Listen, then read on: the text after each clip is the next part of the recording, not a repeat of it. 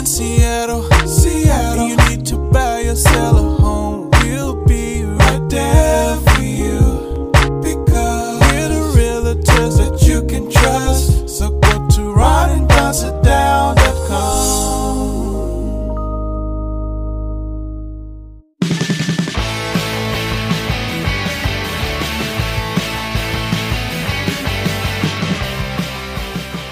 Don't go anywhere unless you want to. It's the Ron and Don Show, starring Ron and Don, and sometimes me at RonandDon.com. Hey, you guys, what's going on? And welcome to episode 599 now of the Ron and Don Show. And heck yeah, we are live from the Les Schwab studio. What is up, Ron and Don Nation? Hey, coming up on the Ron and Don Show, seems like this year more than ever, we get a lot of phone calls from a lot of baby boomers out there whose moms and dads are getting older or have even passed away. I got a call the other day from a friend of mine, and grandma passed over a year ago, and they've been having a really hard time dealing with her house, dealing with probate, dealing with something called a reverse mortgage. And in fact, we're going to talk about that a little bit, what a reverse mortgage is, and how do you get out of one of those things? Because Tom Selleck's been telling us on TV that we all should go get one, right? Magnum PI, the Blue Blood, everyone get a reverse mortgage. I'll guarantee this, Tom Selleck doesn't have a reverse mortgage on his property. So we'll talk about that and what is a reverse mortgage, how does that work, what does it mean, is it a good thing, bad thing? Ron will explain. Also, there is... the vice president was in town the other day. Ugh. And got caught in that traffic. I have some thoughts about that because a Bellevue police officer crashed his motorcycle, and as a friend told me who was on that detail, broke more bones as he flew off an overpass, 50 feet, broke more bones than Evel Knievel. I want to talk about politicians coming to town that are Republicans and Democrats and using the state and our police forces so they can go hit the ATM machine. Before we get to that, though, let's get to this. A break-in, you guys. A break-in at a Ron and Don listing. This house is closed. It's a home that was over in West Seattle. But, Ron, let's explain what happened, because a few weeks ago, did I get a call from you? Yeah, because I got a call from another agent. So the way something happens if you haven't looked at a house in a while is there is a Bluetooth-enabled key system now that is on almost every listing if you were going out to look at a house. And so the way it's supposed to work is that a person goes online, an agent goes online and says, hey, I would like to show your listing to my client on Wednesday at 3 p.m.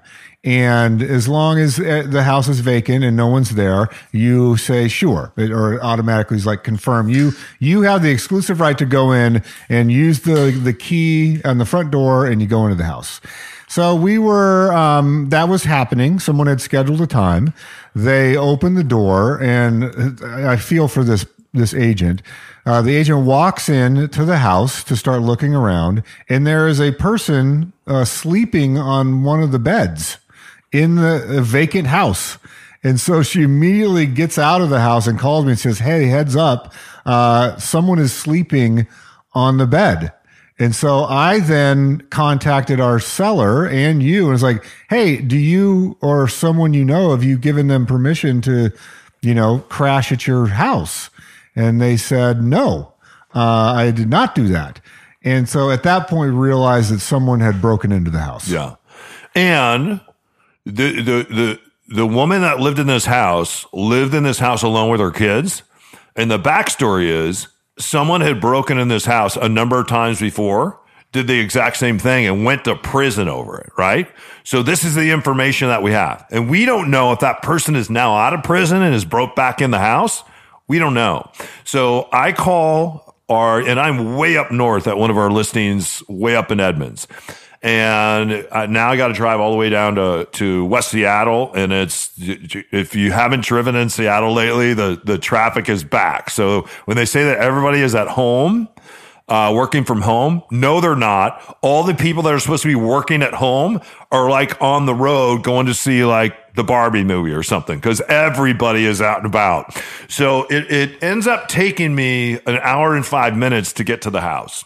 I'm thinking in the meantime, that person was probably alerted by the realtor and they must have broken in to get in there to go to sleep because I think they were sleeping in the bed. So I call our seller and say, why don't you call 911 and I'll call 911 and we'll explain what happened. So she called, I called, and the first thing that they tried to do when I call 911, and they do this a lot now, is they tried to make it a non-emergency. And they said, well, why don't you call the non-emergency number? I said, well, because it kind of feels like an emergency to me. Anyway, and I'm telling this story. I don't feel fully heard by the 911 operator. And guys, I understand it. It's just because we don't have a lot of people in dispatch and we don't have a lot of cops and we don't have a lot of people that can respond to these calls. We just don't. I mean, the days of you calling 911 and having someone show up in 5 minutes, unless somebody's been murdered, and even then, they may not show up in 5 minutes. They're just not showing up. So I called, our seller called, I call the non-emergency number. It just keeps ringing and ringing and ringing and ringing. So I go back, I'm calling the 911 and I explain to them that, hey, this is an emergency. I explain why it's an emergency. And they said, well, okay, where are you? And I said, I'm heading to the house. And then I got to the house and I'm waiting at the house. And I think, and I don't want to make up the time here or embellish it because I think the time is important. But I want to say the police hadn't arrived yet. There's no one there when I arrived. And I went around and I looked, and it looked like to me that someone had broken in the back door. So my instinct on something like this is wrong. My instinct is to go in and kick someone's ass. That's my instinct. But I'm just like, I'm 56 years old. I got a son at home. There's someone in there. I know that.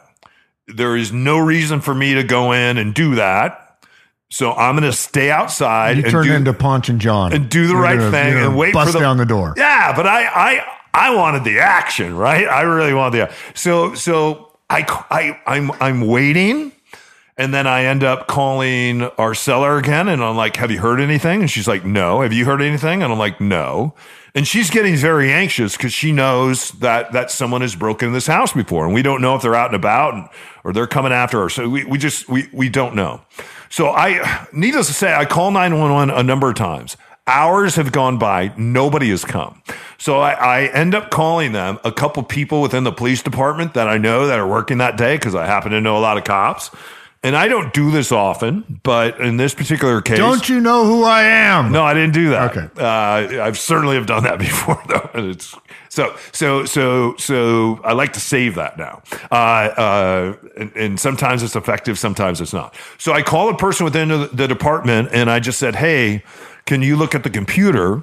Do you see my call?" And they're like, "Yeah, I see your call." I said, "Is there anyone coming?" They're like, "Nope." I said, "Is there a car? Is there a patrol car in West Seattle right now?" "No." The patrol car, if it comes, is probably going to have to come from Capitol Hill. Between West Seattle and Capitol Hill, there should be 25 patrol cars out in that sector at all times. Here, it's called Queen Anne 2. Oftentimes through the course of the day, there's no patrol cars here. Most of the patrol cars are centered down in the Central District, Pioneer Square. They call that the Ocean District. That's where most of the patrol cars are. So I am waiting and waiting and waiting. I call another friend from the Seattle Police Department who's very high up, and I said, "What should I do?" And they said, "Well, have you told the story about the previous person that had been breaking in the house and that they might be out of jail and returning to the house?" I said, "No." They said, "Try that." I said, "Okay." So I call 911 again. I tell them that story. And she says, "Okay, we'll get somebody out there." 20 minutes later, a patrol car rolls up.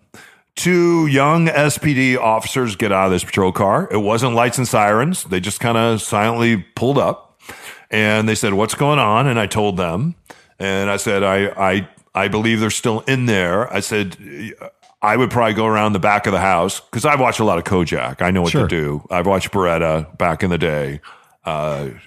So NYPD Blue, you all got of them it. all. Yeah, I just mentioned Blue Bloods. Yeah, I've seen it all. So anyway, Did you pull your glasses off and go, "We got us an intruder"? Miami style. Yeah, Miami. Did you do that? Whatever happened to him? David Caruso? Yeah, he disappeared. We got us an intruder. So anyway, they went in, and one of the officers Did you have came. to unlock the door for him? I did. I gave them the key, so if they wanted to go in the front, but this person had already broken in the back and let themselves in, and so the officers were in there for a bit, and then one of the officers came out and said, "Okay, stand back. They're in there." And I'm like, "Ooh, this is we're gonna see some action right now." He wanted you to get behind the police cruiser? Just kind of stay out of the way. But they didn't need me for backup. How about Right. that? How about I agree with that. in the meantime, they have no backup themselves. It's just it's the two of them riding around in a car, and it seems like to me like one of the officers is training the other, and they know they are very careful about being on body cams right now, and they're very careful about what they say. So he comes back out, He being the officer? the officer, yeah, and says, "We found the person. They're coming back out." Like voluntarily, or they're in handcuffs? No, there's no handcuffs. He said, and this isn't a quote, but it was something like this. In case we listen to the body cam footage, because it's on body cam, and you can hear my calls on 911. Something about we're going to kick them loose. And I said, "Really?" I said, "Can you explain that to me?" And he said, "You know what?" He goes, "You're in the city of Seattle." And the thing that I know is you can get them to turn their body cameras off if you invite them in the house. And maybe I maybe I've done that before. Just so people know, if you want to have a private conversation with an officer, you can invite them in. And as long as you're not being investigated, they have to turn their body cam off when they're inside with you if you request them to do that. And then you can find out what's going on. I want to be careful what I say here in case someone figures out who these officers are, because I have to say they were great. These officers were great. And I could read between the lines and I could see what they wanted to say. I could see that they wanted to take this person to jail. I could see that they were embarrassed that they were letting this person go. And, Time out. So no handcuffs? no, No Miranda rights? no, Did they put the person in the cruiser? nothing. Did they write him a ticket? They didn't even do any kind of background check. They had no ID. They didn't do any of it. So this person Nothing. that had broken and was Yes. sleeping in a house, the police went into the house and basically asked them to leave? To get up, because they didn't steal a high dollar amount of stuff of something. So breaking and entering is not enough It's not enough. to arrest somebody. It's not enough. And I asked him. I said, what would it if that person breaks in again? Will they go to jail? And he said, no.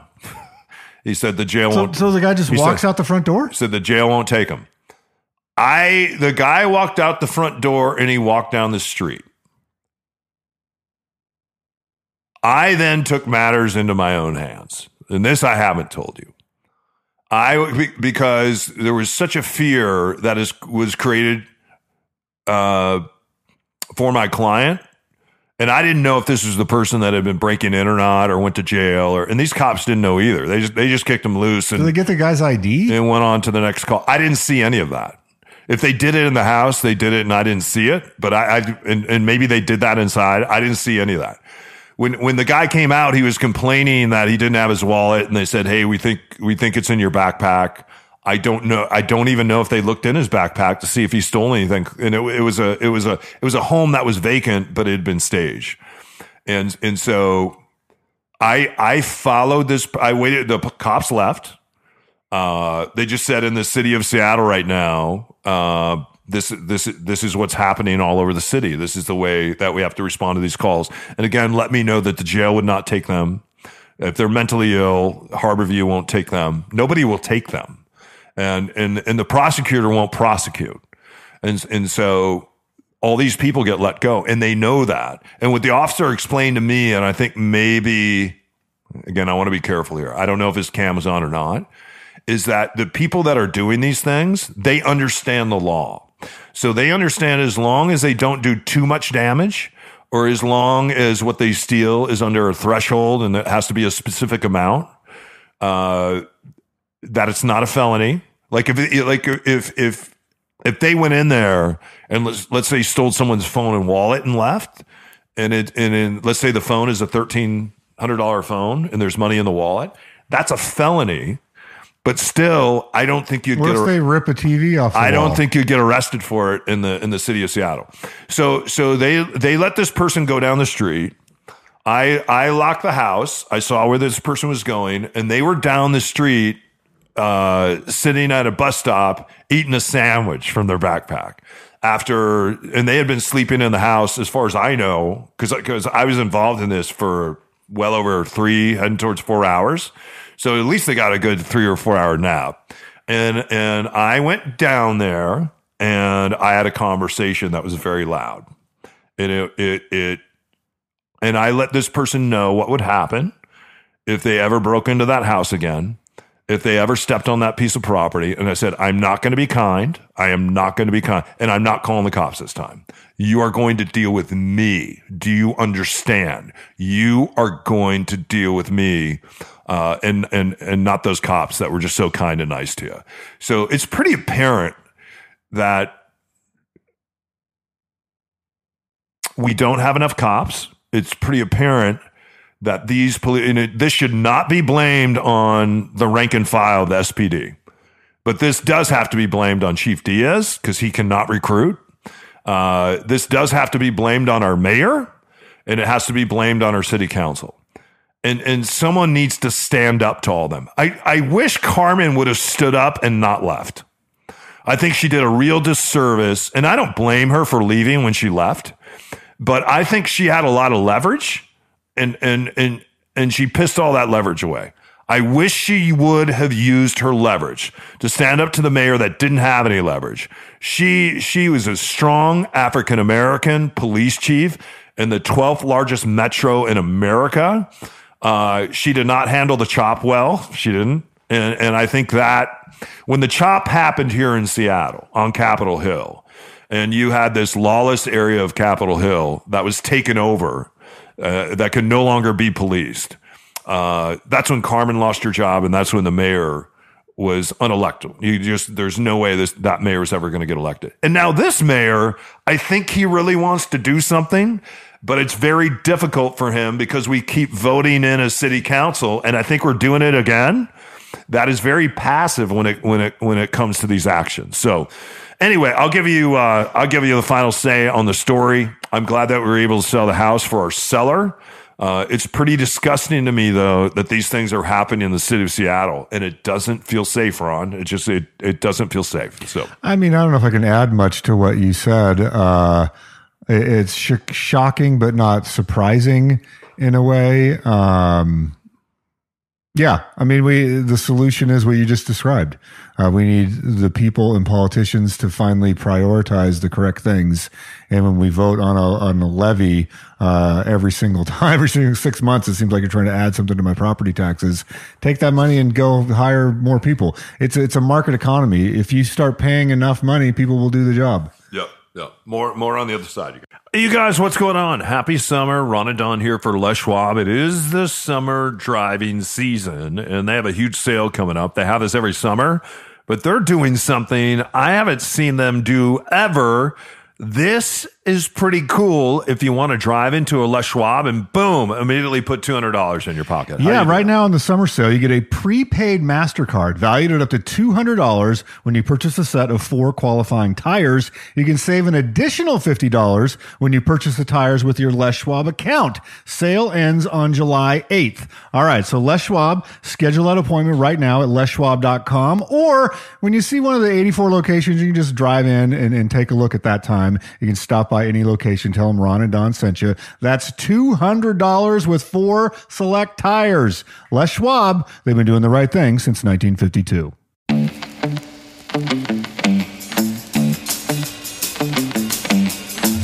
Investors, listen to me. You know, some investors aren't really investors. They're flippers. They're looking to buy a house and flip it. But did you know that 40% of all Americans that hold a mortgage were refinanced down to a 2.8, 2.9, or 3.0? That's why you don't see any homes on the market right now for investors unless you're willing to get in there and compete and not flip. That means investors, instead of being a flipper, you have to do what I do and become a buy and holder, right? And we can teach you how to buy and hold investors with a Ron and Don sit down. Yeah, it all starts really simply with a Ron and Don sit down. It's about a 30 to 45 minute Zoom call, free of charge. There's no obligation. We'll see if we make a good team. Email me directly, ron@ronanddon.com, or you can go to the website, ronanddonsitdown.com. All right, you guys, welcome back to the Ron and Don Show. If you want to see that video, it's on my Facebook page. It's also on my Instagram. And it's the video of the SPD talking to this particular person, then kicking them loose. Just find Don O'Neill on Facebook, Don O'Neill 34 on Instagram. And it is a shocker just to see this person put their backpack on, complain they don't have their wallet, and then walk down the street and they're eating a sandwich when I tore into them. So anyway, speaking of the police, this is kind of interesting. Another story, another thing happened. And in fact, the vice president was here in town the other day. And I know that she gave a speech on climate change. And the reason why they typically give speeches is so the taxpayers will pay for the plane ride to come here to Seattle. And security. Yeah. And what she's really doing is heading over to Bellevue, like the Republicans and the Democrats do, and hitting the ATM machine, right? We saw George W. Bush, everyone in his cabinet, they would come here. They would give like a 20-minute lunch speech somewhere, and then what would they do? They'd go to Medina, they'd hit the ATM and raise a lot of money. And Ron, I remember us doing this all the time. We were at Kyle Radio because I-5 would always be shut down and people get so pissed. And I said something about this on my Facebook page because there was an officer who was in a motorcade, and I counted all the cars in the motor. This is the Vice President of the United States. There are 26, not including her cars, not including Secret Service, 26 patrol cars in this procession. I counted them all, 26 that I could see, local patrol cars, then all of her cars. And then there were over 40 motorcycles, probably closer to 50 that were part of this procession as well. So think about this. I just explained a story about calling 911 and no one coming and waiting 3 hours for a break-in here in Seattle. And yet we have a vice president that comes here to hit the ATM machine, and people, and I talked about, and people just tore me apart. And how dare you? And the Republican, just you're such a Republican. You're a Trumpster. You're all this stuff. And it's like, no, I'm not. I'm a pretty independent thinker that doesn't vote Republican or Democrat. I don't vote the ticket. I vote the issue and the person. And I voted for lots of Republicans and Democrats over the years. So that's how I choose to vote, right? And so for me, it wasn't about politics. And Ron, you saw this too. It's about the feeling of sitting in your car and knowing that I-5 is going to be shut down all damn day, so a political party can go out and pretend like they're coming here to do something presidential. And really what they're doing is they're doing something disgusting to just raise billions of more dollars. And that's one of the reasons why we have two really old guys, once again, that are about to be president. But we saw this a lot in our job, didn't we? Yeah, I mean, those two things in my mind are different things. It's apples and oranges. Should we provide security to heads of state? Yes. I mean, that's just in today's climate where folks can get this information. I think providing adequate security for a head of state is the right thing to do. It's also the right thing to do to respond and to prosecute breaking and entering. I don't think those two things are connected in any way other than the contrast. The contrast between the resources is telling. And I agree with you that the breaking and entering thing should be handled differently. The prosecution should be different. But when a head of state comes to town, and that's just the way the politics is played, I disagree with it, but I'm not going to change it. So they need to be protected. So something horrible happened in this procession. And this was sent to me by somebody that was in the procession. And they basically said, and this is their quote, hey, Don, speaking of the procession today, and I put this out on my Facebook page, apparently one of the Bellevue police officers on a motorcycle was hit while on escort duty. And his motorcycle, and my understanding now is that it wasn't the motorcycle, it was he, flew off the Spokane Street overpass and hit the ground 50 feet below. He's alive. But he has more broken bones than Evel Knievel, and that's from an SPD source. And so what I said is what I just said, that this accident wouldn't have happened if the vice president wasn't here hitting the ATM machine. And that's what they always do when they come to Seattle. So people ripped into me. They were very upset about it. And I said, well, maybe you don't know any cops. So we started having this discussion. And then I got this message from my friend Captain Eric Sano, who was the head of the East Precinct, and he was also the head at one point of the traffic division. He since is retired. He just retired about 2 months ago. And this is what he wrote. He says, Don, I'm going to keep politics out of this. But as a former commander of the Seattle Police Department's traffic unit, who had the escort responsibility for all dignitary visits, this is something we're required to do for all heads of state or high-ranking dignitaries. We do it for ambassadors. We do it for cabinet secretaries. We do it for other ranking government officials. The problem is that we all don't train together regularly because we are so short-staffed. While the SPD continually trains for escorts, other agencies that join us don't always have that opportunity. So it's a real catch-22 because you don't want a private company that has not been properly vetted and does not have the experience to do these things. My prayers go out to that Bellevue officer that he may recover fully, but we don't know. Hey, I'm going to tell you, it was my least favorite duty to perform during my time in traffic because of the dangers that were involved. And again, that's from Captain Eric Sano, retired SPD. This particular officer is alive at this moment.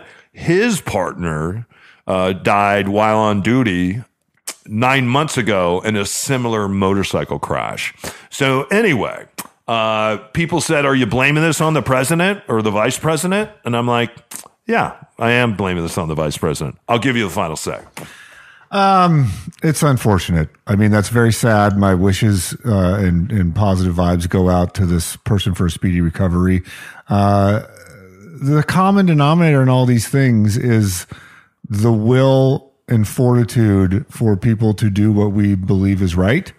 And if we believe that, for rank and file people like us, the pathway is to elect people that align with your views around law enforcement and change the culture at the local level, and that will trickle up. So, I mean, that's all we can do. Yeah. One more story coming up in 1 minute, you guys.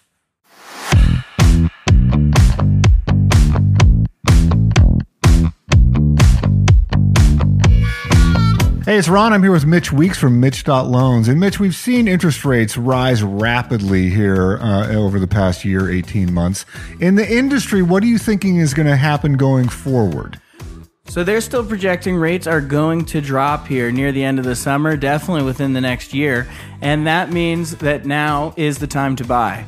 So interest rates are going to drop. As we've said, we will help with the refinance on the back end, but rates dropping could mean a big influx in demand. Now, right now, there's a lack of supply, a lack of inventory because people aren't willing to sell and get out of their low rates. If you buy now, you can beat the rush later. Okay, and also then when the rates do drop, we can replace that rate with the new one. We sure can. Rate and replace.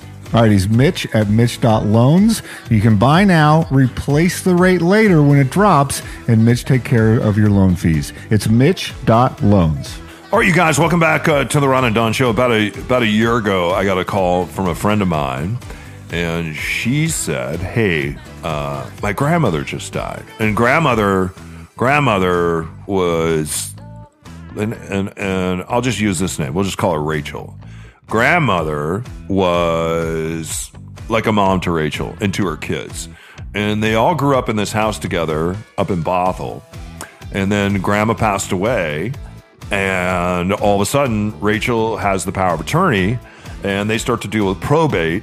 And as they're dealing with probate, she finds out that on this particular house, that there was a reverse mortgage on the house. And the next thing you know, she's pulling her hair out going, what is this, Don? And how do I deal with this reverse mortgage? So fast forward, some things happen. They've been dealing with those, but it's been about a year.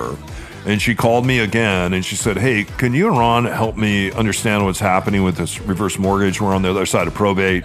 And we think we'll be ready to sell. So I went up, I visited her the other day, and we had a discussion. Ron, talk a little bit about, because we deal with this a lot, with aging parents that are either downsizing or aging parents that have passed away. A lot of times they don't have a lot of money in their bank account, but they have a lot of money in their house. So there's lots of equity, and then they will will the equity to a child or to a grandchild, to a friend, a neighbor, a church, whatever that is. What is probate? What is a reverse mortgage? And why is it such a pain in the ass sometimes to deal with those things? Because sometimes dealing with probate and a reverse mortgage becomes a full-time job. You've dealt with a lot of these, so you know, right? Yeah, I mean, well, let's think about what this is for. You just described a scenario. You have a person that owns a home that is elderly, and for whatever reason, they don't want to move. All right. And they need money to live on. So this product was invented that says, hey, you have an asset. The only asset you have, because you don't have a big 401k, you don't have a lot of stocks, you don't have bonds, you don't have a huge life insurance policy, you don't have a lot of cash, you don't have a vintage car collection. What do you have? I have a house, but I want to live in this house. I don't want to sell the house. I want to live in the house. And so this product was invented called a reverse mortgage. It says, we're going to send someone out to evaluate your house and see what they believe the house is worth. So let's just, for round numbers, let's say the house is worth $500,000. So this house is worth $500,000, but there's no mortgage. Like, this person has paid off the mortgage. They own the house. All they're responsible for is utilities and taxes. And so the reverse mortgage company says, how much money do you think you're going to need to live on? And they say, well, my expenses are $5,000 a month, and I think I might live another 10 years. So they're going to take out an amount of money and put a lien on the house. So this company is going to give you money. So they're going to say, Don, here's a check for $200,000. Your house is worth $500,000. We're going to give you $200,000 and spend it how you want to spend it. Live on that. You can still live in the house. You own the house, but we now are a lien holder on this property because we're giving you money. So from their side of the equation, the lender side of the equation, you have loaned money that you're getting interest on, and you don't know how long it's going to be till you get that money back. So who are those people? Like, think about the type of person that wants that seems like a good product to them. That's very conservative money, right? Because you say, this person might live another 15 years. We don't know how long this person's going to live. And sell this house. So I'm going to get a guaranteed return on my money of, let's say, 5%, 6%. But I might not see that money for 10 years. So it's a pretty conservative money play on both sides. And so what needs to happen for the loan to get paid back is the house needs to be sold. And typically that happens when someone passes away or goes into assisted living. Is you're going to sell the house. They're the first one that gets paid off.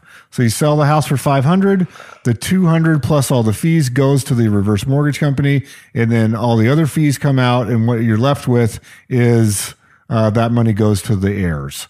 And the probate is the process by which that gets all sorted out. And I get the logic of the product. And however, it's evolved into a thing that has become incentivized for the reverse mortgage company to make it as hard as possible to unwind the loan. For what reason? Because they get the right to the house. If you default on this loan, what happens? They're in first position on the house. Yeah, they can acquire the house. They have a legal recourse loan. They can foreclose on that house, and if you're passed away and your family's not on it, they can auction that house off and maybe get more than $200,000 that they lended. So it becomes a little bit predatory, and many of the companies I've dealt with go out of their way to make it difficult to unwind. That's distasteful. The logic of the product isn't. I get it. I wish that more people, what I would advise people, and I wish people would call us for this process. I believe it's better for everyone if you come up with a different solution. So let's think about this a different way. Let's take the same scenario and go back 5 years. Someone calls us and does a Ramadan sit down, and they say, I was married for a long time. We have this house. My spouse passed away. I'm getting older. I have a piece of property that's worth $500,000. I would love it if I didn't have to move. However, it's a pretty big house for one person. Great. How about we sell your house, get a financial advisor in here, get you into a situation that is more suited to you right now. You're living by yourself in isolation, waiting for your grandparents or children to come by. You're lonely. You don't have a lot of money or activities in your life. How about we sell this asset worth $500,000, put it into some investments, get you into an environment where you will have peers, a friend group, activities, meal preparation, a scenario that's going to be way healthier for you for the last stage of your life. And we're going to take the proceeds from your house to pay for that and still set up a living will, set up a trust, set up a thing. We're going to get rid. You will have control over what possessions you get rid of and what possessions you keep, and make this easier on your family where it's not a burden to them. And then the last stage of your life, you can make some new friends. You can make sure you have some security. You'll have money to travel. You can travel if you want to. You're going to unlock all that cash that was just sitting in your house. You can't go get a HELOC on it because you don't have a W-2 job, and so you are stuck. And sometimes people think that's the only option that I have. No, the option that you do have is to unlock it by selling it. And then, as you said, Ron, getting a financial advisor involved. But that involves taking some time and being self-aware enough to go, why am I attached to this building? Why am I so attached to these objects? What is it? It takes some mental horsepower and maybe therapy to go through and be like, my partner is dead. I need to relinquish holding on with the white knuckles to this house and to these possessions is not going to bring them back. It's not making my life any better. Yeah. I'm fearful because I'm older. Addressing all that stuff is not a real estate issue. That is a mental health and psychological issue. Yeah. And that's well said. And nostalgia is a very powerful feeling. And if you don't get some help around sometimes feeling that, especially if we've seen people where you've had a loved one die in the house. We dealt with one of our sellers down in Tacoma. Her husband died in the house. They had 40 years of memory in that house. She wanted out of that house. She didn't necessarily want to stay where he passed away.